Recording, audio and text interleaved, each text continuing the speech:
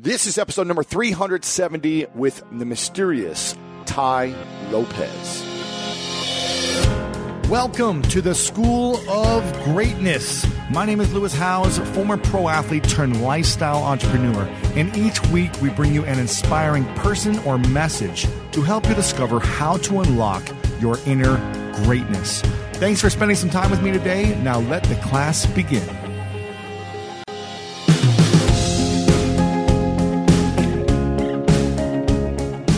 Welcome, everyone, to a special edition of the School of Greatness, where we interview some of the top business minds, world-class athletes, and thought leaders in the world to reveal to you how to be great. And my intention behind this entire podcast was to learn the strategies and the secrets and the stories from all these incredible people about how they've created incredible results in their life. All walks of life, all walks of people, how they've gotten to the top in their industry and in their area. And today I'm interviewing a guy named Tai Lopez. Now, many of you reach out to me and ask me about different people in the industry, in the space, often. And I'm always asked about, do I know these people? What do I think about them? What have I learned from them, et cetera, et cetera. And Tai Lopez is a guy, his name that comes up often. And a lot of my audience, a lot of you guys say that you don't resonate well with him, that you're not connected to him or aligned to his message or his way of marketing, his style. He lives in an 18-bedroom mansion here in Beverly Hills. He's always got models at his house. He's got a lot of really nice, luxurious cars that he shows off a lot. And to be honest, I wanted to know more about why he does the things he does as well. So many of you fielded me questions. I said, Tai, I want to bring you on. I'm doing a book right now about masculinity. There's different masks that we wear as men, and I want to learn about yours, or if you have any, or what that looks like. And for those that don't know who Tai is, his bio, I'll read it really quick. He's an investor, a partner, or an advisor to over 20 multi-million-dollar businesses. And through his extremely popular book club that I've been on and podcast, Tai shares advice on how to achieve health, wealth, love, and happiness with 1.4 million people in over 40 countries. He's appeared on various TV and radio shows, spoke at top global universities like the London Business School and University of Southern California, and he's got a huge YouTube channel called The Grand Theory of Everything. It gets tons of views, tons of subscribers. And some of the things we cover are, what are the best and hardest parts about Tai's luxurious lifestyle that he portrays and put out to the world. Also, why Tai won't say how old he is. I asked Tai probably like 5 times during this interview how old he was, and he won't reveal his age, and he tells me why he won't do that as well. What it is about age and gender that tend to hold people back in general, and why they're so held back by how young or how old they are, why we trust someone we like more than someone we don't like, and why this can be bad, and Tai's theory of motivation. Now, I have to be honest with you guys about something. I feel like I failed you in some way in this interview. I pride myself in really getting people to open up and really getting people to connect with me and share their secrets, their strategies, their stories. And I feel like Tai was more reserved. He wasn't willing to open up. Now, he said at the end of the interview that he shared more in this than he has in any other interview or that he's done or any video he's done on his own. His team members came up to me and said, wow, I've been working with Tai for 2 years, and I didn't hear half of those things. So he was shocked. His team was a little bit shocked of what they learned about him. But I felt like there was a lot of reservation still. So maybe I'll be able to get him back on another interview and really get him to reveal all the things I want to hear about, because that's the things that you guys were asking me about to ask him. So I feel like I failed you in a sense that I didn't get the full answer that I wanted to be able to be in service to you. But I think there's a lot of incredible information through this interview, and you're going to get to see how Tai thinks, why he does what he does. He's built an incredible financial empire. You'll learn about why he's so committed to making more money, if there's a number that Tai will ever be satisfied with, and what his main reason for portraying and pushing the lifestyle, the models, the cars, and the books that he has, because the books and the reading are actually the most important thing for him. So let me know what you guys think. I want to hear what you guys think over on Twitter, at Lewis Howes, at Tai Lopez. Let me know and share with me and Tai what you guys think. Also, make sure to check out lewishowes.com/370 to watch the full video interview. I am fascinated by body language, by how someone looks, by the way someone looks at people, by the way people respond to certain questions. So you'll ask me digging in deeper with a certain question, and you'll see Tai's response. I'm curious to hear what your thoughts are and what your feedback is on his responses, both verbally, both with eye contact and with body language, because we learn the most from body language. So check it out, lewishowes.com/370. Let me know what you guys think. And are there any other questions you'd like me to ask him for a follow-up interview, where if you could know the answer and we could get him to answer it, would you be even more interested? So let me know. Also, you can connect with Tai and learn about all of the stuff that he does at lewishowes.com/370. So share it with your friends right now. Let me know what you think on Twitter or in the comments below on the show notes. And without further ado, let me introduce to you the one, the only Tai Lopez. Welcome, everyone, to the School of Greatness podcast. Very excited for our guest today, Tai Lopez. Thanks for having me, man. In your house. Good to see you, man. I'm excited about this, and I want to read your bio really quickly for those that don't know who you are. Tai Lopez is an investor, partner, or advisor to over 20 multi-million-dollar businesses through his popular book club, which I was on. Thanks for having me on. Yeah, and podcasts. Tai shares advice on how to achieve health, wealth, love, and happiness with over 1.4 million people in 40 countries, which I'm sure is bigger now since this bio was posted online. He's appeared on My lawyer says to do it understated. Right, there you go. Yeah, there we go. He has appeared in various TV and radio shows, spoke at top global universities like the London Business School and the University of Southern California, and created one of the top downloaded podcasts and YouTube channels, The Grand Theory of Everything. So, again, thanks for coming on, man. Thanks. And there's we've known each other for a few years, and we kind of run in similar circles, similar spaces. Yeah. I live not even half a mile away from you, yeah. 2 blocks down. We're at your place here in Beverly Hills, and a lot of people ask me to interview you. Okay. Because they have a misconception about you. Yes. And so I think a lot of people have a negative misconception about you. So I want to set the record straight to let people know who you are. Okay. And who you really are. And so I'm curious, the first question is, yes. How would you describe yourself if someone said, who are you? How would I describe? I mean, I think that I am a curious person that likes to try lots of stuff. And if I look back on my life, I think it's easy to lose objectivity when you try to figure out your own life. But if I look objectively at my life, just year to year, I'm kind of like a mad scientist. And so, I've lived with the Amish for 2 years. I've been to 40 or 50 countries. I've been in finance. I worked for GE Capital, the biggest company in the world at the time. I've been an entrepreneur. I've lived in a mobile home. I've lived in Beverly Hills. And so for me, I think that I'm more interested in trying stuff than any one thing in and of itself. So it's like a lot of people know me for stuff like Lamborghinis and Ferraris and stuff like that. But that's because that's catchy. So people catch that part of me. Right. I like books. Sometimes people latch on to that part of me. So, it's interesting in terms of positive or negative people. I get that bio should definitely be updated. Google says I have between 100 and 200 million people who follow my stuff, watch my stuff in a year. And anytime you get that much volume, it's been very interesting, mad scientist, to see the variability of reaction. So I remember when I was about 20, I read an article. And this is somewhat related to this book that I know you're working on the masks that people wear. So these scientists in National Geographic said, in India, you have massive disparities between the poor and the rich. I mean, you're talking people who make $8 a month and people who are billionaires. We have that somewhat in America, but you don't have anybody in America there are 40 million starving to death people in India. And they said, how does that happen? Like, how do those people who live near a billionaire not just go knock the door down and take food? And they said, our brain has developed mechanisms of coping with other people's success. And I've seen it in my own brain when I see people more successful than me. I can't remember. I wish I could find the article, but I was, like I said, when I was like 20. One of the reactions is people think that the person got lucky. This is one common reaction. The other one is that the person inherited it. Mm-hmm. The other one is that they stole it.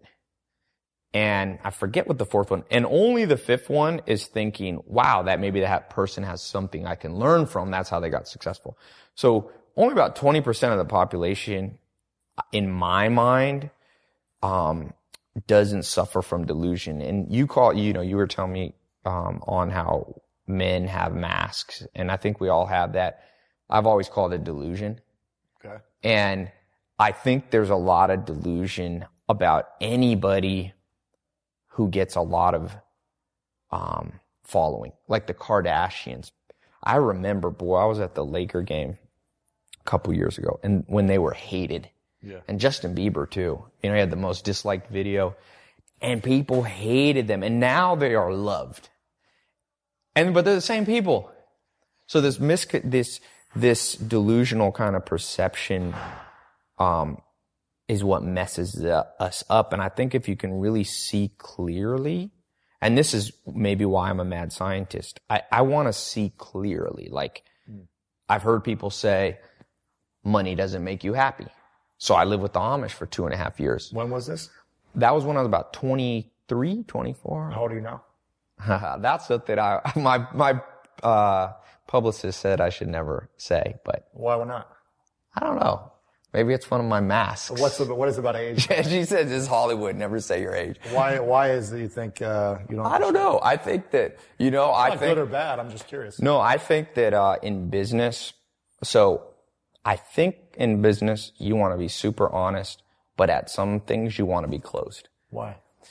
The Art of War, the old Chinese book on strategy, or the newer one by what's his name? What's the guy everybody loves that wrote this book? Robert Greene. Robert Greene, yeah. I think there's a lot of bad people out there, and each person in life will have to cope with people. And when I say bad, a better way to say it is people who don't have your interests at heart.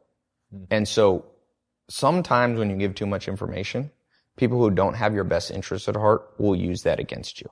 Now, age is, it's a subjective thing. So I think that when I think about mask and whether I should have some, I also think it depends who you're with. Okay. So it's kind of like you could think of it common sense. If you are walking the streets and somebody says, what's your ATM PIN code? You're going to want to keep a mask up. You're going to be like, Absolutely. If your CPA says, or your mother says, I need to get some money, what's your PIN code? You're going to treat them differently. So I think a lot of the masks we deal with come from us trying to estimate how this person does or doesn't have our best interests at heart. So there's certain things like information, like there's people that think I rent my cars, or that was a big conspiracy theory when it first came out. A guy saw, when I first got the Lamborghini, it had a little piece of plastic key. So the guy, he said, that's a rental, which is not true at all. And for years, I've been like, should I release the title to the car? Because if you release the title, it shows the date I had the car. And I think this month I'm going to release it. So I've had the mask up that, do I want to live a life where just because somebody says I rent a car, I have to prove it? Because sometimes unmasking yourself is actually ego. What do you mean by that? If I come up to you and if somebody comes up to you in the street and says, Louis, I don't think you're a successful business guy. Show me your bank account. Well, and then some people will go, oh yeah, let me show you my ATM statement. Look, I got this many millions. That can be a form of ego too. Sure. Whereas my first mentors, a lot of the guys I learned from, guys like Joel Salatin, if somebody said to him, I don't think you have much money, Joel would be like, okay, great. I didn't make my money to try to impress you. He'd just go on. He'd just keep walking by that guy. Sure. So I think that, So how old are you then? I always say I'm a fucking vampire. 500. Okay. So why do you have a hesitation around age though? I'm just curious. Again, not right or wrong. I'm just curious. you know what? I don't I've know. always been open about mine. No, age, it's not even age. It's like, I always think I'm going to give away the most information that can help people. So people ask me. Why would the age hurt people? Well, I'll give you an example in general. One of the most Googled things around my name is what my net worth is. I saw there's an article that says something about my net worth. It's not accurate at all. Somebody just wrote something. And I always think, will that help people if I disclose what it is? And I don't want to be perceived as, oh, I'm not a Warren Buffett. I'm not a billionaire person. So I don't divulge that because I don't think it would help anything. Same with the Lamborghini. I didn't think it would help. In fact, the way I figured it is by not sharing whether the Lamborghini was rented or not, all the suspicious people won't follow me, and I don't like them to start with. But why show the Lamborghini in the first place if it's not even important to show it? Because the Lamborghini was part of my life. And it was a real thing, and it was something I bought before I even ever posted videos on YouTube. And so I do think, going to where you get negative. My biggest negative. So what's around the age? What would be negative around the age? Well, all your personal stuff. I mean, people want to know income. They want to know, because they want to size you up. So people want to go, okay, that guy's that age. I feel like I'm behind. I've just found that a level of secrecy around yourself sometimes is okay and sometimes it isn't. And I think you have to be wise about that, what that is. And everybody draws a line differently. Sure. Like, I'm sure there's things you divulge that I wouldn't divulge, but probably vice versa too. Right. You know? Okay. Well, maybe you'll tell me behind closed doors. Maybe I'll come behind. It's actually not that big of a deal. But I guess I'm just more curious. I figure it's an innocuous thing, and all the innocuous things you should keep secret. That's what I always figure. Fine. I guess I'm just curious because I'm wondering what's the reason behind it. I think like telling your age could inspire a lot of people. Still depending. Yeah. If you're younger than people think like, hey, look what I've created with my age, or look, you can still create something. Yeah, but see, that's what you're saying is precisely what I'm trying to avoid. I have a huge amount of following people that are under 25. And a lot of them go, Ty, what's your advice to an 18-year-old? Well, here's my advice to an 18-year-old. And the same thing with women. People go, like, if we could hide our gender, I think we'd help more people. Because what happens is women will see a successful guy and go, well, I can't do that because he's a guy. Well, age and gender hold most people back. When people are 14. I agree. I think when you're 8, here's how the economy works. Most things we buy now are e-commerce related, meaning we don't see the seller. Therefore, it's the best time ever for minorities, for women, for 14-year-olds, for 90-year-olds. You add value to the world and create a product that's high quality in the value chain, and don't think about your age. So my advice to an 18-year-old entrepreneur who's a female and black is the same advice to a 50-year-old who's a white guy. It doesn't matter. What you should be focused on is how can you create high quality products and market them persuasively. I agree. It doesn't matter what age you are, race you are. Yes. But isn't it more inspiring to reveal who you are? But I don't want people to be inspired by that. I want people to be inspired. Well, I think for me, I want people to be inspired around accuracy. So what I look for in people, and there's a human bias, there's these 25 cognitive psychological biases that cause humans to make mistakes. There's all kinds of association bias, availability, Kantian fairness, all these highfalutin scientific words. Well, one of these cognitive biases is called liking or disliking bias. So what it means is if somebody we like, Oprah Winfrey, says 5 plus 5 is 11, we're more likely to go, maybe it is 11. And if Adolf Hitler, somebody we hate, says 5 plus 5 is 10, we're more likely to go, he's probably wrong. Well, this is a flaw in the brain. You should hate what Hitler did and you should love Oprah, but you should value each point that comes out of somebody's mouth, especially if you're looking up to them. Go, is it accurate? So if I say to you,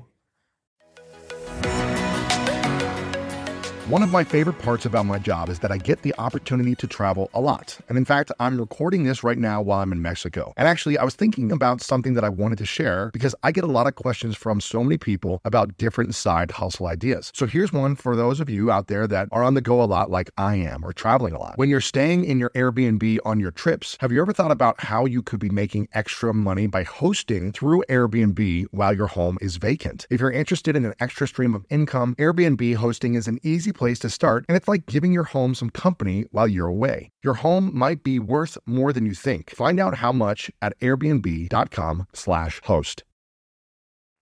Hey, Lewis, this is how I think you should do Instagram marketing. If you then go, how old are you? See, that's a mistake. I learned I have a pretty engaged Twitter. Some person a few years ago DM'd me and said, hey man, I'm the king of Twitter. I'll show you how to do it. I was like, shoot, tell me. I'm open to experiment. He told me, post 7 times a day. Here's the times, Sure enough, that shit worked. Well, lo and behold, this kid turned out later to be 14. And I'm glad that wasn't the opening conversation because I might have been biased and go, what's this 14-year-old saying? Results don't lie. Exactly. It doesn't matter how old you are. That's right. And I tell people that if they like me or dislike me, because some people, it's actually a negative media. It depends. About 99% of people love my stuff. I get tens of thousands of testimonials. It's just negative people will write more. Sure. And so what happens is, I get people who like me too much to the point where I feel like they're no longer judging the quality of my content. They're like, if Ty says it's as good. I don't want to be that guy. I'm not a cult leader. And then I get other people who will see a video and automatically go, this guy's an idiot. Well, I'm not a fucking idiot. I can tell you that. And so even if somebody hates somebody's style, I look around at the plethora of mentors available to us now. Whether it's YouTube, Warren Buffett, Bill Gates. I listen to one person a day. I was listening to Kevin Systrom today, who started Instagram, made $1 billion in a couple years. I'm like a gold miner. And I'm looking through there, and every person just has to give me one nugget. Mm-hmm. Whether I like Kevin Systrom's app or his value or how he talks, I don't care. You get value from everyone. Yeah, but not everything people say is valuable, so you got to become a filter. Sure. What drives you right now to do what you're doing and to create so much and to grow what you've been growing? What's your driving force? I think it's part adventure. I have this thing that there's the 4 M's of motivation, what motivate us. I have all these cool mentor guys that I now have built this advisory board. So I try to do 1 phone call a day with somebody really smart, whether it's an author or a PhD and there's a guy, who is a very famous psychologist, and he wrote a book. And I said, I got this theory of motivation. He's like a Wharton professor, and he listened to it and he was like, I think that's right. I think that's about right. He had few changes, and it's the 4 M's. So you have material things, mating, which would come like human relationships. Mm-hmm. The third one would be you have mastery, which is like status. And the last one is movement or momentum, freedom. And so I think every person you meet, for the most part, if they're normal, sane humans, is going to be motivated around that hierarchy. And some people, though, some things are more important. Like Warren Buffett, he said from 7 years old, he knew he wanted to be wealthy. So this is a materialistically driven guy, but he can help the world. I think my order, you got to know your order. I think I'm most driven by movement, freedom. Like, I became an entrepreneur because I didn't like a 9-to-5 job. I did it. I tried it. It wasn't for me. How old were you when you became an entrepreneur? Oh, around 19. 19. And I, around. How many years ago was that? I don't know. What was that, last year? When I was 20, I then was an entrepreneur, and then I did a little bit of company work at the same time I was an entrepreneur. Didn't like it. Same with going to college. So I think that's my first one, and then each person's different. And that's one thing where you get people that don't like each other. It's a huge mistake. I see people, and you see this a lot, people go, well, I'm not going to listen to this person. I don't think they have my values. Well, all humans have if they're not criminals, you probably share the same values, just in different priority order. Mm-hmm. Hugh Hefner. This is a man driven by, let's say, mating. We could say Hugh Hefner. He liked women. A lot of people, if you bring up the name Hugh Hefner, a lot of people will write him off. Well, he's a freaking genius. I try to do like once a week, I'll study one person that's well known. I mean, he has an IQ equal to Bill Gates. He's a genius guy. And if you look at his life, you know, he's 28 years old. He was in a marriage that was failing. He was at a bridge and he said, is this it? Is this all my life? I hate my life. And, about a month later, he launched Playboy and it became, you know, it was an instant hit. And he went on to doing all kinds of stuff. I mean, he was the first real figure in America that was accepting black people in. I mean, he was interviewing Malcolm X and Martin Luther King Jr. when these people were, or I don't know if it was Martin Luther King Jr., but they were getting shot. I mean, they ended up getting shot. And there's a genius guy, speaking of secretive. I know a few entrepreneurs. In fact, I know about 3 of them that make the most money, and they are so secretive guys. And I get to have dinner with them once in a while. And I was in New York and I had dinner with this guy and he said, just remember, Ty, most people can only hold one thought in their head at the same time. So it used to be Kim Kardashians, idiots. Now, Kylie Jenner this month on her birthday said, I'm selling a lipstick kit, $150 for the kit. Only 300,000. What'd she sell out in 1 hour? 30 million bucks. She's 18. She's not an idiot. So now all of a sudden so now people love the Kardashians. Justin Bieber. There was a time, douchey kid, hate. And so I think that when I think about my motivations and when I see people trying to figure out my motivations, most people want it to just be one motivator. Humans are complicated. I'm complicated. The smarter you are at some level as a species, you can be more complicated. You know, earthworms, they ain't that complicated. Dogs, a little more complicated. We have dogs. You can have a dog with a little more complicated personality. Sure. Well, dogs have about a 40 to 50 IQ. Humans have 100 to 200 IQ. And that's exponential curve, which means we're 100 times more complicated. Mm-hmm. By the way, which speaks to why I think we have masks. That's a whole nother. What would you say are your top priorities in life right now? Priorities? I mean, I try to keep it simple in my mind. I call it the 4 pillars of the good life: health, wealth, love, and happiness. I want to have all 4 of those. What's missing? You know, I think the ebb and flow. Like I think there's times when your physical health, you're working too hard and then so you're not as healthy. This is probably the healthiest I've seen you in the last few years. Yeah. I've been able to, you know, I was doing a lot of work stuff and I balanced a little bit better. But I'm doing a lot of stuff. I think social life is super important. So I think in each person's life, if you're a genius and you're watching this, you'll be able to do it way better than me, which is always hold all 4 constantly up. And that's what my thing is now. It's like, how can I structure my life so that all 4 of those are rocking and rolling? And that includes wealth sometimes. You know? What is a question from one of my listeners. Yeah. Well, I'm first curious, before I ask the full question, is have you ever been married? No. Okay. One of the questions is, has the money and the luxury that you live in and the lifestyle you have made relationships easier or harder for you? Intimate personal relationships. Yeah. I think that if you're not careful, money is like a pit bull, and a pit bull can save your life or it can turn around and kill you. Mm-hmm. And so when it comes to dating, you know, if I'm dating girls, if you make more money, have more different status level, you have to be more aware of that, because there are, like I said, there are people that don't have your best interest at heart. But you know what? I remember when I was poor, and there's nasty people too. Sure. I haven't found that to be as big of a deal as people think. I do. One thing that I think you have to be careful of is when you have a major status change in your life. So if you met a girl when you were poor, like Kevin Systrom, and then he became a billionaire, that can be rocky.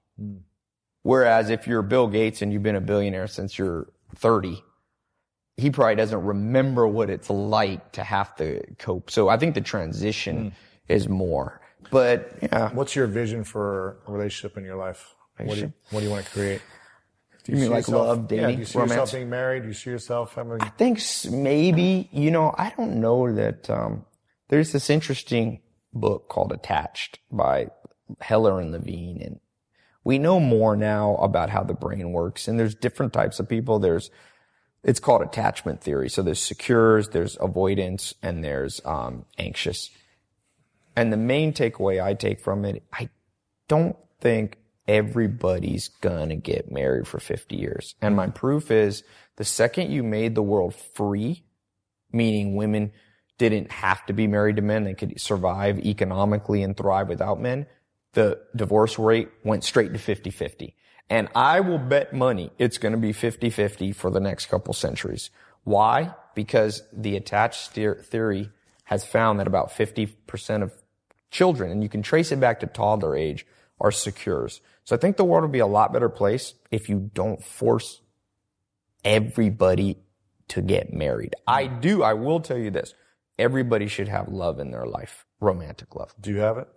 I just broke up I was in a relationship for a couple years. So yeah, I think you should have it. I think I'm somebody, you can just look at my life. I don't think I'll be somebody that necessarily got married at 19 and, died at 80. You know what, Dr. Marina Adshade, she told me, she goes, Ty, people forget throughout history, average marriage is 12 years because people used to die.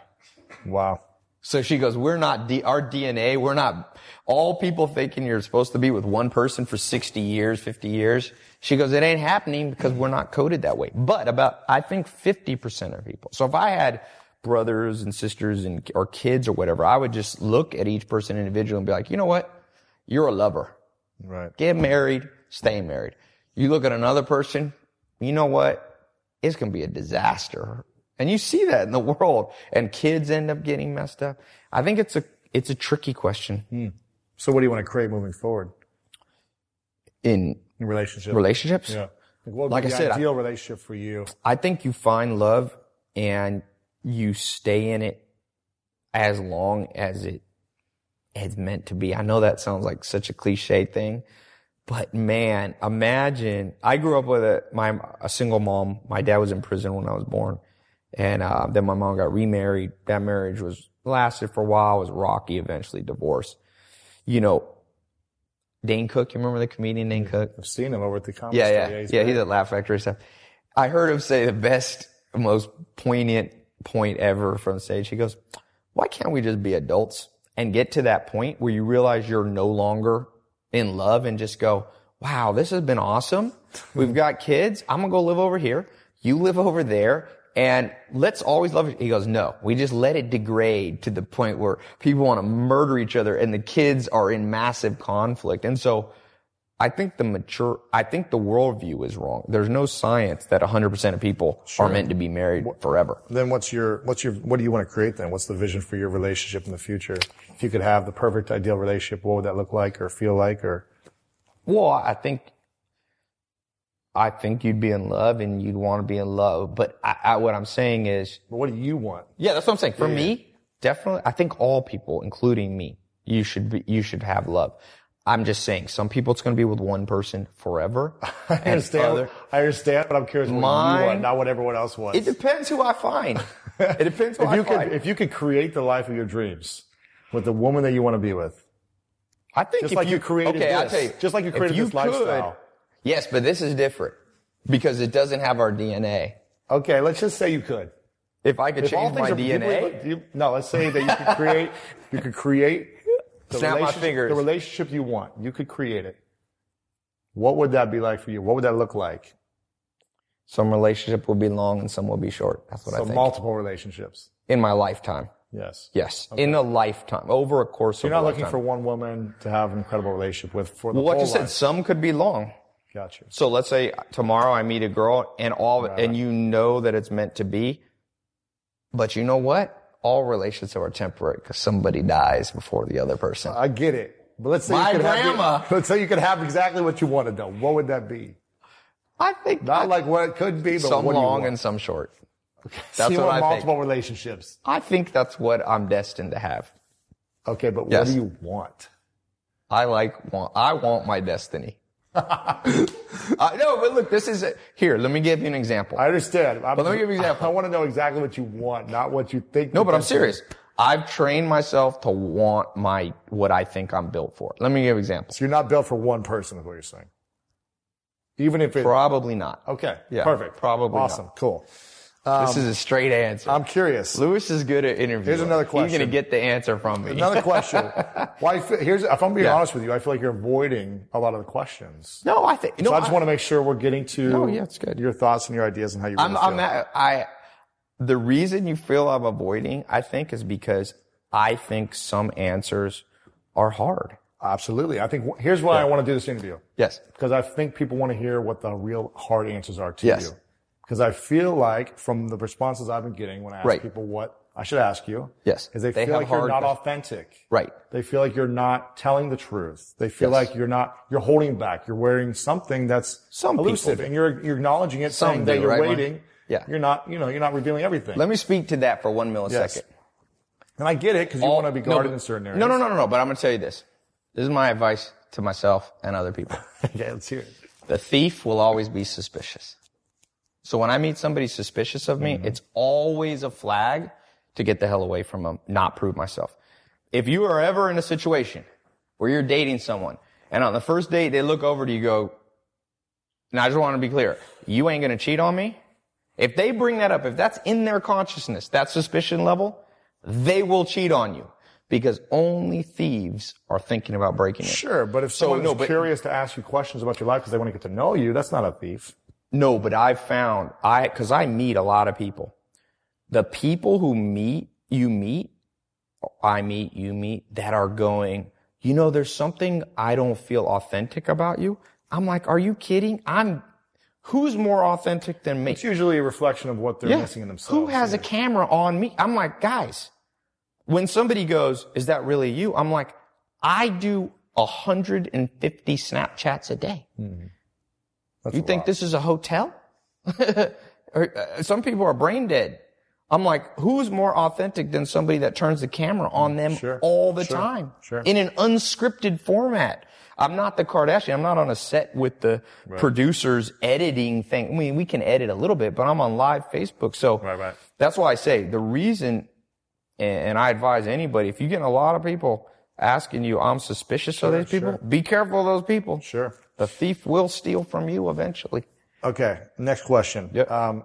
We are in Beverly Hills. This is, I'm assuming this is one of the nicest properties in the neighborhood. What do you got? I don't know about that. What do you got? 20 bedrooms? This place has 16. Now there's place 16 bedrooms. There's massive guest pools, guest homes. It's pretty incredible. This is nothing. But it's nice. What's the place we went to? Lady Gaga, the place, Maya? Ron Burkle. Woo! This is Ron Burkle's bathroom. But this is still pretty nice. I'm looking at nicer. It is nice. Cabanas. I am very thankful. Volleyball court, basketball court, tennis court, MMA gym. Yes. What do you have? Giraffes running around in the backyard. You've got a nice lifestyle. Let's say we call it a luxurious lifestyle. Maybe not compared to Lady Gaga's people, but you're in 90210. Right. One of the richest, wealthiest areas in the world. Yes.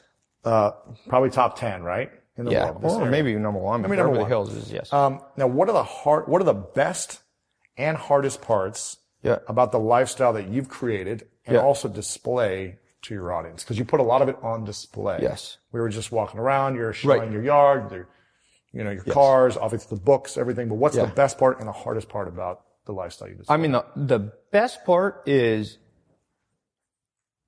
specifically for this place, is being able to live in a city, but feel a little bit like I'm in the countryside, because I actually like farms. I lived 10 years on a farm. And so this place has grass. I've lived in LA. I've lived in New York where I didn't have any money. When I first came to LA, actually from San Diego, when I first moved, I was born here, but left as a little kid. When I came back to LA, I decided I was going to live in Santa Monica. I thought that'd be nice, but I didn't have much money. So I rented this temporary place that was 250 square feet. So what's nice about this place is literally just having some space, makes me feel more peaceful. And I think if you live in cities, I was just in New York, unknowingly your cortisol levels jump up. Mm-hmm. So, And the hardest part of living here, here's the thing for anybody that's successful, I will tell you, tall poppy syndrome. Status is a bitch. I just read a fascinating article by Dr. David Buss, who may be one of the smartest guys to walk this planet in this century. And he said, he wrote about this. Anytime you display status, men especially, women somewhat in their own, women more against women, but men against men, it becomes threatening to some men, and stuff like that. And so the biggest parties go, do I want to show that I have a Lamborghini? The first nice car that I got, really, I got a Maserati in like, I don't remember, 2008 or something. From 2008, 2014, and I had a Ferrari after that. I never posted a picture. I posted one picture on my Facebook for 6 years. So when people think that I got cars to show off, I'm like, in 6 years, you look on my Facebook. It goes all the way back and shows that you can see the picture. So why start showing it? So that's the good question. So why? I'll tell you why. I can just tell you now. There's not a person in history or a government that has more kids in the ghetto reading books than me. You can hate me all you want around displaying stuff, but what are you doing for the world that's tangible that you can put your finger on? I got more kids interested in reading, knowledge, mentors, probably than anybody in history. If I gotta show a Lamborghini for that and you have a problem with that, go fucking change the world on your own, dude. I don't give a shit. That's my honest thing. That's no mask. That's like, great. If you could do it in some other way, you're way smarter than me. But if you can't do it, and you can only complain about how I did it, why don't you learn? Why don't you do your own version of it? If you want to inspire people to rock climb, go do the equivalent of rock climbing. I'm showing people how to aspire to more, and you got to be practical. You know what motivates people? My brother had a birthday party in my house. When it was over, this guy walked up to me and said, man, I'm a school teacher. I'm a friend of your brother, and I just want to tell you, the other day, this kid was walking around, and he's been a juvenile delinquent, in and out of jail, whole 4 years in high school, and I saw him carrying him some books on business. And I walked up, this is in the inner city of LA, like Compton. I'm from Long Beach, ghetto part. I walked up to a kid, and I said to this guy, why are you reading this book? I've never seen you with a book. And the kid turned to me and said, Ty Lopez said I'd get a Lamborghini if I read. Now, it's not actually what I say, but you see the inspiration there? So you're Trojan horse.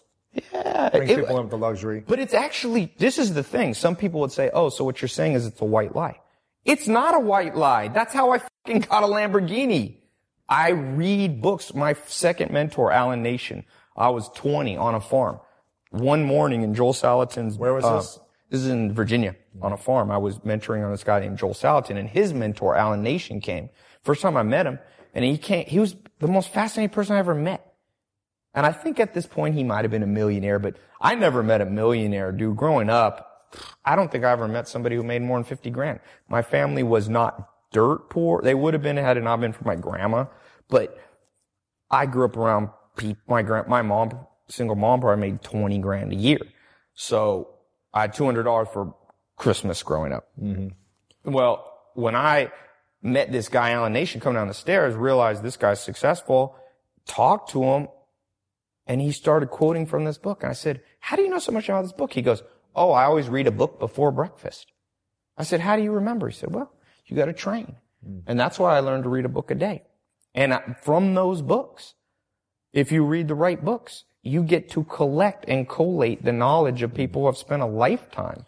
And so when I say what I like more than Lamborghini is these books, there is pure Where would truth. you be without reading books? Oh man, trying to hunt down mentors in person, which I do now. See, now I do read now, but if I didn't choose to read, I could get away with it. Why? Because now I call the authors. You get the knowledge from the people, yeah. Yeah, but when I lived in a mobile home in North Clayton, North Carolina. When was this? Growing up as a teenager. Okay, it was a double wide, so we weren't super poor, but it was a fucking trailer. You think if I called up Dr. David Buss and said, will you talk to me an hour a week? No, but I could buy his book. And when I couldn't afford a book, I could go to the library. Mm-hmm. And so to be able to I mean, what America needs, here's the problem. The White House tries to do learning initiatives. Public schools try to do learning initiatives where you go to kids in the ghetto and you say, yo, read. No, it's not cool. It's not swagger. And if you're in the ghetto, I grew up around all projects and stuff. I grew up in North Carolina and Long Beach, even San Diego where I was. So a lot of gang stuff. Kids are not going to lose their swag and maybe get beat up and shot to look cool. But you know what? Now, the way I do it, millions of people aren't afraid of it because I still have swagger and I do that. And so if I make learning knowledge cool and some uppity entrepreneurs have a problem with it, I'm like, shit, you ain't bring no fucking value. Come sit down with me. You don't know jack shit. And so I don't care about those people. There is of no consequence. And, you know, I often tell my employees, one of my companies, we kind of call it Knowledge Society. I said, I want you to know, name a company more important than ours. Name it. Apple? No. Facebook? No. We are making millions of Einsteins, geniuses that in the past rotted in the ghetto. They're going to be found now. And what that will do for civilization is important. So what we're doing is important. So underneath all of that stuff, which has an edge to it, but it's real edge. There's not one car in that garage that's ever been rented. There's nothing. Everything people see is literally, and my camera guys are right here. We might set up a scene 5 seconds before, like move the camera over there, but there's nothing like, okay, tomorrow, let's go. Does it matter if it's rented or owned? Does it really matter? No, but I'm saying there's nothing. Now, if you rent a Lamborghini for a year, you'd be insane because it'd be about $1 million a year to rent. No, but what I'm saying is there's nothing fake. This is my life. And the house is rented, right? I mean, real estate, here's my recommendation. I own lots of real estate. I lease some, own some. My feelings on real estate in general are that we're in a bubble in different parts. Like I'm going into London. I'm going to lease in London. London's going to be. So if you're an entrepreneur for tax reasons, do what your CPA says. Sometimes you're going to lease cars. Sometimes you're going to buy them. So I'm going to lease property. Sometimes you can lease to own stuff. Sure. And I'm curious about, so you grew up pretty poor. You had mentors. You lived on a farm. At one point you lived with Amish people for 2 years. Where was that? That was, I lived in a little bit in Pennsylvania, Ohio, and then the longest in a group in Virginia. It's big in Ohio. I mean, I'm from Ohio, and there's a lot of Amish people there. So you were there, where in Ohio, do you remember? Yeah, I was in Holmes County. Okay, cool. Oh, yeah. People with all trailers and everything with little... buggies. Yeah, you got Holmes and Wayne and all those counties. I know some of the language. Some good maple butter, man. Some good stuff. You look like are you German? German, no. No? Welsh and English. Oh, okay. When did you make your first $1 million and how did you make it then? So after... And how old were you? Yeah, I don't know that it was, it's a good question people have asked me. You know, one of the problems with me, why sometimes people think that I'm lying about stuff, I have purposely built my brain to not care about like milestones. I'm so big on that because, and I know other people like milestones and I respect that, but I'm really, a person that tries not to think about the past so much. So a lot of times, that's why I'm like, when did I get the Maserati the first time? I'm like, I don't remember the year. When were you working in a company? Were you no, I was entrepreneur for sure. Okay. And, do you remember when you started this company? What was the company? Yeah. In my 20s, the first thing I did, so I went to work for So my very first business was when I was 5. I started a tomato stand for one day. Didn't do so well. So I folded that business. Lemonade stand the next day. That did better. And then we live in such a retarded world because I was so entrepreneurial, I think, from birth. No one encouraged me to be an entrepreneur again until I was 19. So I wasted 14 years of my life learning about isosceles triangles and stuff in the modern school system. You know, by the way, people that think there's frauds and scams in the world, anything that you think is a scam isn't a scam. A scam is something you don't know. It's a blind spot. Sometimes people go, Ty, is your 67-step scam? I'm like, you want to know what a scam is? Go to the cafeteria at your school. Right. This is a scam. You got Coca-Cola be given to 7-year-olds. Then they give them Ritalin. This is a scam, my friends, and you don't realize it. And so that's why it's a real scam. A real thief, you don't know he broke into your house. Anyway, so 19, I started a business with Joel Salatin. I had a farm. I worked on his farm, sorry. And then I overheard him talking about a neighbor who wanted to rent a farm. And Joel was telling his wife, I don't have the time to do it. And I spoke up and I said, I will run this farm for you, Joel. And what kind of farm is this? What, it was a cattle farm. Farm. Beef. And so, but I said, I have no money to buy the cows. It was just empty grass. Yes. And so Joel said, I'll tell you what, Ty, I'll put the money up. I don't remember how much it was, like 30 or 50,000 to buy the cows.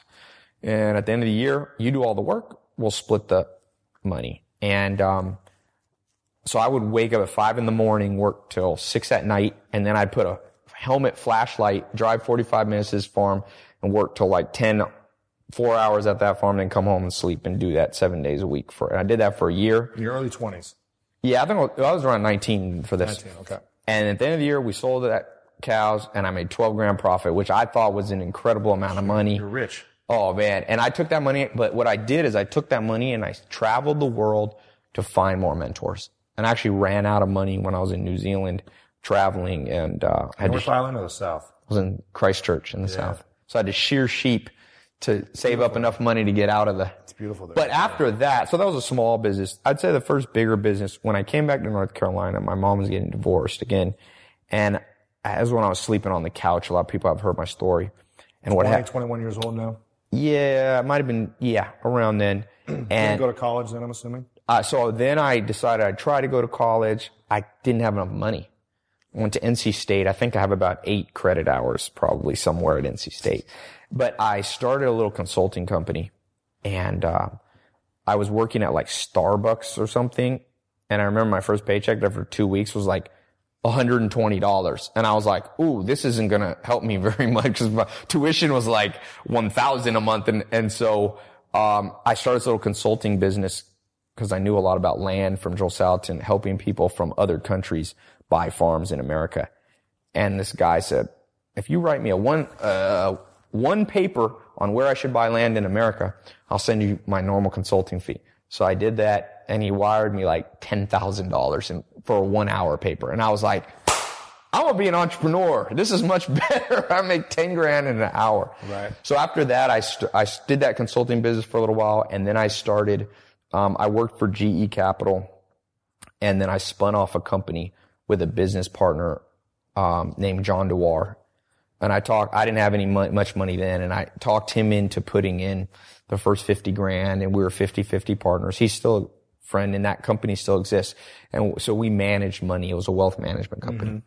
So that was the first time. That was that business. Real money. Yeah, I started getting 6 figures, and then I was in the nightclub and ran a lot of nightclubs. So I had 2 things going. I'm a big fan for people. North Carolina. Yeah, but I was pretty big. We had 1,000, 2,000 people, and that's when I started really making money. Okay. In the nightclub and in the wealth management business. Yeah. Early 20s. Yeah, and then that went on till about mid to late 20s. Yeah. Do you have a number or amount you're trying to earn? You know, I go back and forth on that. Sometimes I'm like, I don't care. I'll tell you this. Here's my number that I know that I have. I'm interested in, because now I'm starting businesses or investing. I'm interested only in things that can do 100 million and more or revenue. They don't have to start there. Sure. I believe I call it the rule of 10. So for anybody watching, if you're not an entrepreneur, start out trying to make $100 a month. You can do it while you're doing your full-time job. Part-time, make $100 from an entrepreneur venture. Then once you do that, figure out how to make 1,000.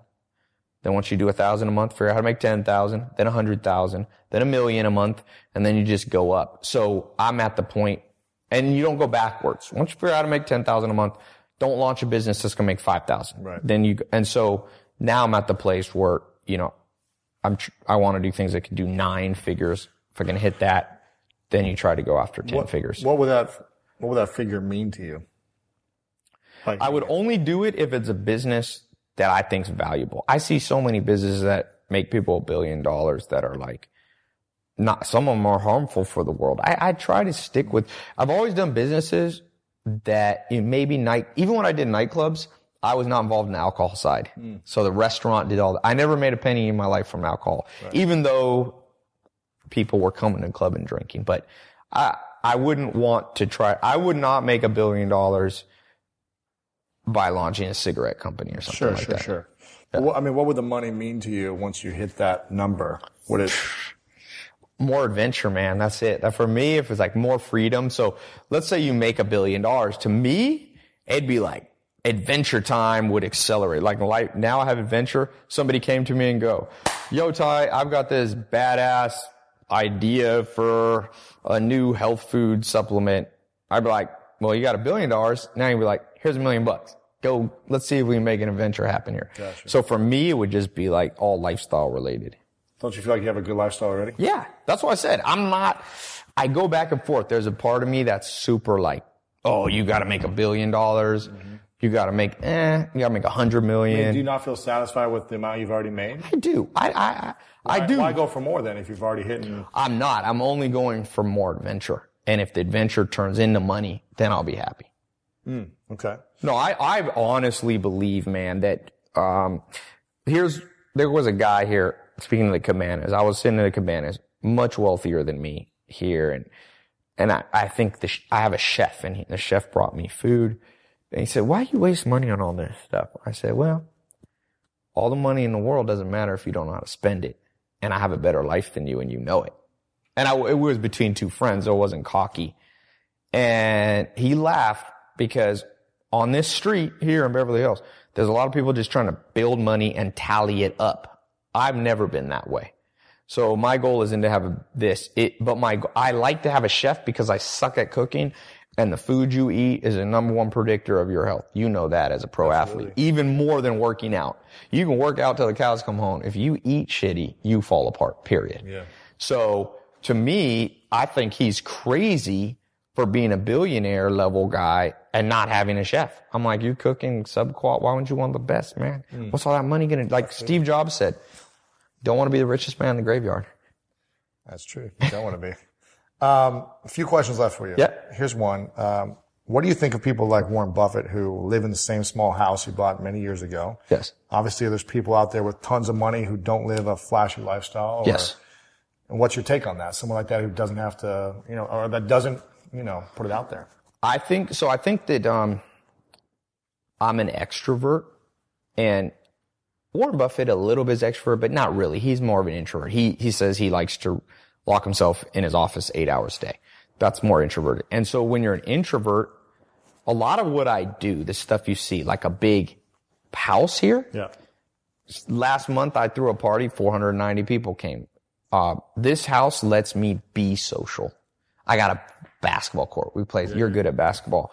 I've got a dojo here. I can have 20 top Brazilian jiu-jitsu people come here. So for me, if getting a small house would be a waste of life for me, but for somebody who's introverted, who doesn't want that, and I strongly believe that about half the world's extrovert and half the world introvert, you must know yourself. If you're an introvert, then you want to use your money in much different ways. Yeah. Okay. Yeah. What's something that people who don't have money wrongly assume about money and wealth? That it's poisonous or something. There's been a lot of research on unhappy people who get wealthier don't get more unhappy or more happy. Your happiness isn't changed. But I will tell you, not having enough money is very stressful. Having a lot of money can also be stressful yes, for a lot of people. More stressful. Yeah. I don't know if it's more stressful. I think you could. The fear of losing it, the fear of people taking advantage, the fear of... yeah, you've made a lot of money, so you're probably like me, both sides of the coin. I think, though, that there's a myth, and some of it's Judeo-Christian, that money is the root of all evil. I think if you look at the statistics, money is the root of lack of money is the root of all evil. If you want to look where the most kids, if you think, what is evil? Well, how about millions of kids starving to death? This only happens in poor countries. Where are women exploited? Mostly, The wealthiest country in the world, one of them is Norway. I was just in Norway. There's no strip clubs in Norway. There's zero porn produced there because women are as rich as guys. So they ain't going to do that. So the real thing is the lack of money and resources that is the root of all evil. And people who become crazy once they get money, mark my words, if you had met them 10 years before, they were probably crazy too. Warren Buffett was a cool cat before. Bill Gates was cool before. There's a lot of crooks who have money too, who are corrupt and. Yeah, that's what I said. It's more neutral on that. Yeah, it gives you more. Yes. Yeah, it enhances who you are. Yes. If you're a good person, you're going to be more good. If you're a bad person, you're going to be more bad. And I'll tell you, here's a little thing that's been interesting. One of the coolest things about my lifestyle now is I get to meet a lot of interesting people like you, Lewis, and not too long ago, last month, me and Arnold Schwarzenegger, I was at his house, got to chill with him for an hour in his kitchen just talking, and all kinds of interesting people in this last year. From, billionaires to like Rihanna and stuff like that. And here's the thing, because some people think it's name dropping. It's not name dropping. The interesting thing is that the people at the top are cooler. They're nicer. It's the mid-level people you have to watch out for. So one of the main reasons, and going into being successful, this was not on my radar, but it's on my radar now. If I wanted to become a billionaire, which I vacillate back and forth between really caring about, I can tell you why. I actually thought about this today. I was listening to Kevin Systrom talk, and I was like, this dude's damn interesting. And I was like, maybe I should try to become a billionaire because he'd hang out with me if I was a billionaire. Not because billionaires are looking down, but billionaires have to protect themselves a little bit. Yeah. So I think for somebody, one of the myths is that you don't want to become successful because it poisons your social circle. No, the worst social circle is at the mid-tier. That's annoying. Like if you work at a company, it's the mid-management that sucks. Usually the founder of the business, interesting. It's a risk taker. It's a smart person. People on this block are interesting. The other day, I heard a funny story. I did this party and all these influencers came. It was an influencer party and I sent a bottle of wine. We sent to everybody saying, sorry, it's going to be loud here. I'm having a party. And only one neighbor wrote back. Okay? And we have the letter somewhere. And I opened the letter and it said, Ty, it's your place. Do whatever you want. Have a loud party. I hope you have fun. Signed, Kirk Douglas. See, the people at the top, Kirk Douglas. He's the coolest guy of all of them. He sees the world clearly with the least. That's why he became Kirk Douglas. And there are some people at the top that are crazy. Bill Clinton FaceTimed me. What was it, a couple weeks ago? I was driving. Maya said, pull over. I got FaceTime. Maya was with Bill Clinton in Vegas. And so he FaceTimed me. And I'm talking to him. It's just a short little thing. We're talking on his favorite books. It was the most interesting short interview I ever had. Cause it's Bill Clinton. You don't get to be two-time president and be a moron, or usually not. Right. I don't know about our current political atmosphere. What is, let's just say, hypothetical, that you only had $100,000 a year. Yes. Income. That's how much you were going to make every year. It was just like you were forced to only have $100,000. You couldn't make any more. Yeah. For whatever reason. Some rule, something happened in the world. That's all you could have. Yeah. What would you do with that money? Dude, I would try to set up my life exactly how I have now. I wouldn't be able to do it exactly, but I would try. Like my lifestyle, sometimes I'm like, don't mess it up, Ty. And it doesn't take as much. Like I spend now $100,000 a month on mentors a month, traveling to them, doing stuff, whatever related. And so I would scale everything back, but I would keep every element that I would literally do my best. So for example, but you can take the last 24 hours. What did I do in the last 24 hours? I had jiu-jitsu with Higa Machado. Well, I can afford now to pay them to come private. I would just go to the gym. Right. But I would keep jiu-jitsu in my life. Right. I have a weight trainer. I play basketball. I would go to the park. I we went out to a comedy club last night. You can afford, if you make $100,000, you can afford to go to improv's $10 a ticket. Sure. I brought a lot of people and bought everybody food. I would just make everybody pay for their own. Right, of course. But I'm saying You still have the same that's lifestyle. the litmus test that I think we should all hold ourselves to. And let me just say this last thing, because this speaks to your concept of masks. There's a great, I forget who did this science study, but there's 2 ways you can consume as a person making money. There's conspicuous consumption and inconspicuous. And conspicuous is what makes you unhappy. So, I don't have any nice watches, okay? And some of my friends are like, you should have a Rolex, because if you are successful, you need to show that. Well, I don't really care about watches, never did. So if I bought a watch, for me, it would be what's called conspicuous, me trying to show off. Inauthentic. Yeah. So I don't do it. You like the cars. But I'll tell you like this. them. Yeah, if the world ended and there wasn't one human on the planet, just like that Will Smith, what was that Will Smith movie? Legend or something. Yeah, I Am Legend. Yeah. He went and got a Mustang. Well, that was product placement. I would go straight to the Lambo dealership and turn that bad boy on to have myself a Lambo alone on the planet. Why? Have you ever driven a Lambo? No. Oh, you drive one. You drive it once. If you like power, it's just, there's nothing. I drove a Bugatti. I know the CEO of Bugatti. He let me drive one. Oh, this thing, that one is actually too fast. So Lambo is perfect. Right. You don't need 1,400 horse. But my point is, sure, that's inconspicuous. Right. I would try, if I only made $100,000. Watches or jewelry. If I made $100,000 a year, I wouldn't be able to live here. But I would live in a house that had these elements. I'd make sure it had... You live in the guest house of someone who has... Yeah, or I would move back to North Carolina, where for $100,000 income, you might be... Oh, for $100,000 income, king. you could have a backyard this big. In North Carolina. You could pour... You know what I did when we were poor growing up? Middle class. My mom got remarried, so as I got older, there was another source of income. My stepdad worked at a post office. He wasn't rich, but we had this little house. We had a house...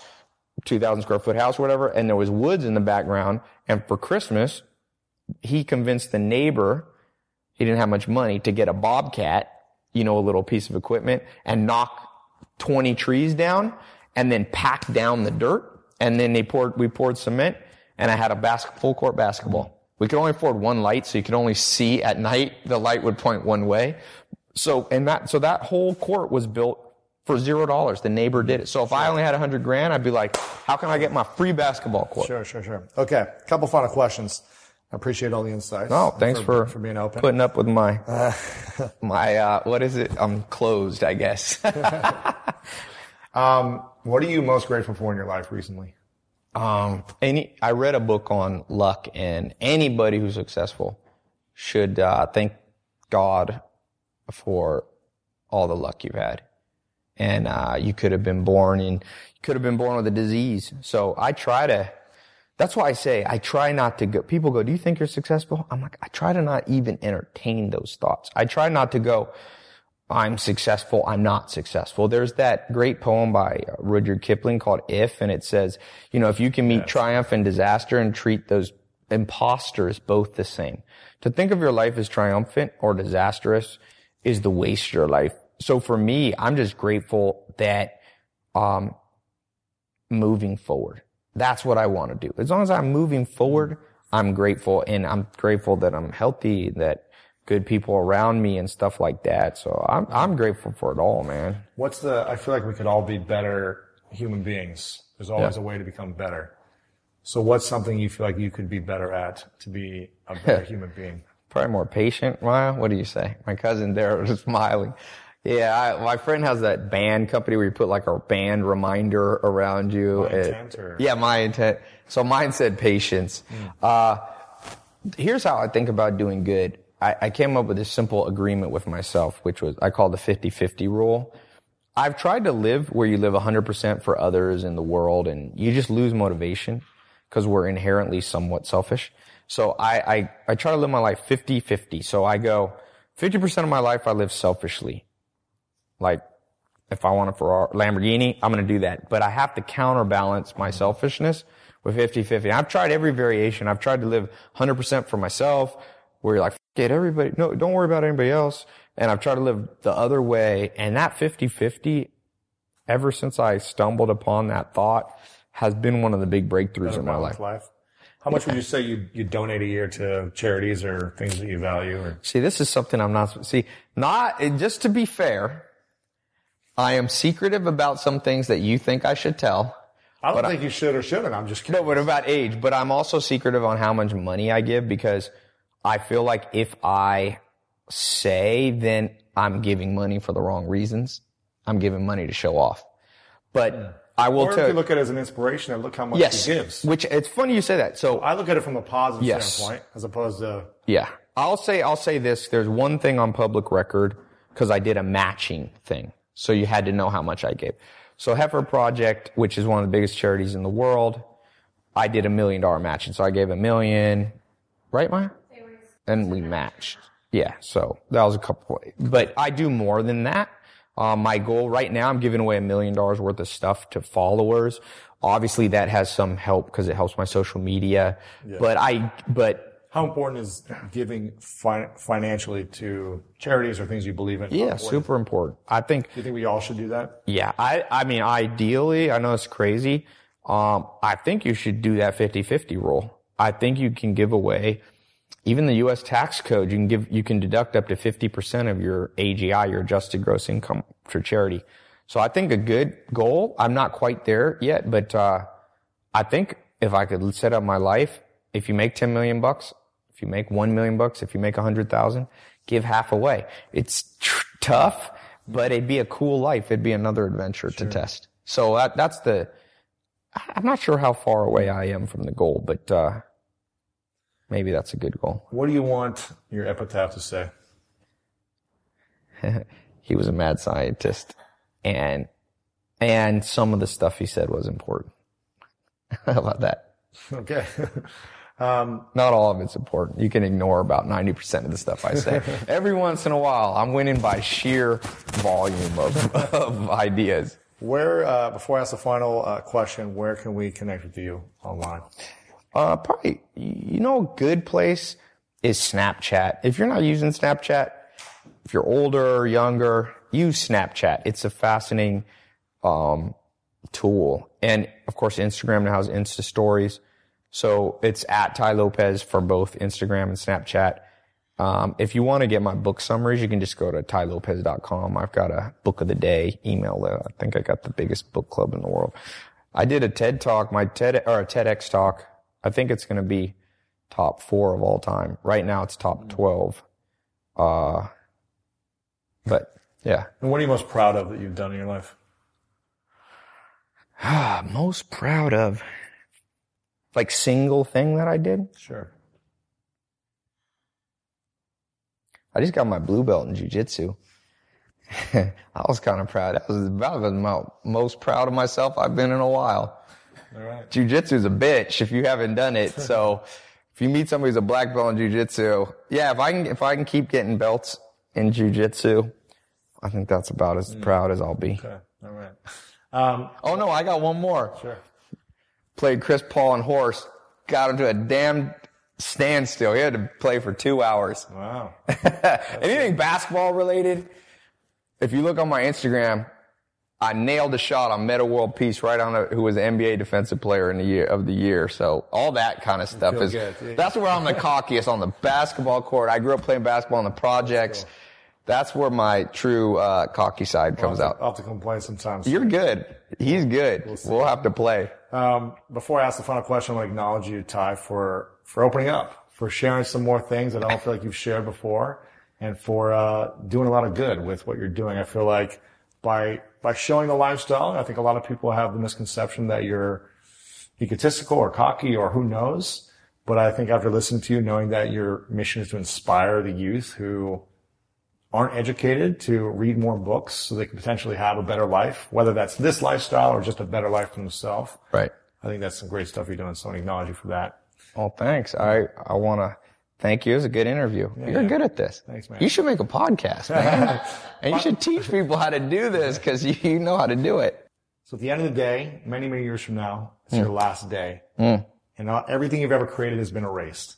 Okay. But you get a piece of paper and a pen to write down the 3 things you know to be true about your life, your experience in life that you would pass on That's only what people would remember you by, those 3 things. Okay. What would be your 3 truths? So number 1, be aware. Remove the delusion in your life. And I was explaining that if you meet somebody who's more successful than you and your ego wants to go, this person's a jerk. Look clearly. Be aware. Are they really a jerk? Or maybe they know something you don't know. Mm-hmm. So that'd be number 1. Be aware. Number 2, you only learn from mistakes, but they don't have to be yours. That's what Warren Buffett said. So learn. The reason I read, the reason I believe in mentors is I can shorten the path by letting them make the mistake and then just tell me, oh, Ty, don't put your hand on the stove. Okay, I never have to do that. And then the third one, I would say, is this 50-50 rule. Don't completely live for others and don't completely live for yourself. If you live too much for others, you'll lose motivation because we're a little bit selfish and we need to be a little selfish. But if you only live for yourself, you become disconnected from humanity.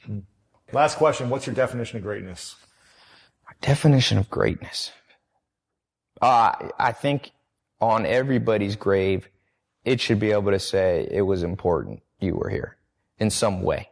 We're not all going to be, I can't be Einstein. He was important, but you lose track of that. I think you lose meaning in life. And so some people are going to be, but you got to be important. And the sad thing is, a lot of people, not only are they not important, but they're detrimental to the world. The world would be better off if they weren't there. And so whether you're a parent and stay-at-home mom, stay-at-home dad, be important so that someday somebody looks back and goes, thank God that person was here. I like that. Awesome. Ty, thanks for coming on, man. Thanks so much, man. There you have it, ladies and gentlemen. What did you think? Did I fail you as bad as I felt like I did by not really getting to open him up in the ways that I wanted to and have him answer the certain questions that I asked? Do you feel like he went around the questions too much, or did you feel like, wow, I'm surprised that Ty even opened up that much based on what you knew about him?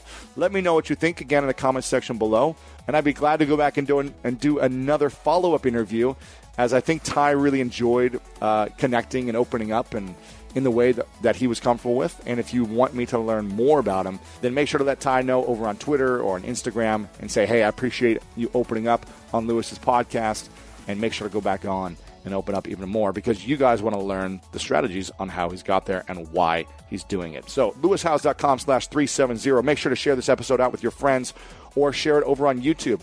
Guys, so many people are coming up to me or leaving comments on the YouTube channel saying, man, I didn't know you had a YouTube channel. It's amazing. You know, we have tons of video interviews there. We've got over 71,000 subscribers now. Let's get up to 100,000 quickly. So many people are loving it over there. We've got some videos with 400,000 views. So make sure to check it out. We put a lot of hard work into our video production. Tiff Tyler on the team is an incredible videographer and editor. So make sure to give the YouTube channel some love. That's youtube.com/LewisHowes. As always, guys, I appreciate all the support, all the love, all the feedback, all the comments, all the likes, the shares, all the things that you do to support the School of Greatness podcast. It wouldn't be this big and this powerful without you. So thank you for all the love. And you know what time it is. It's time to go out there and do something great.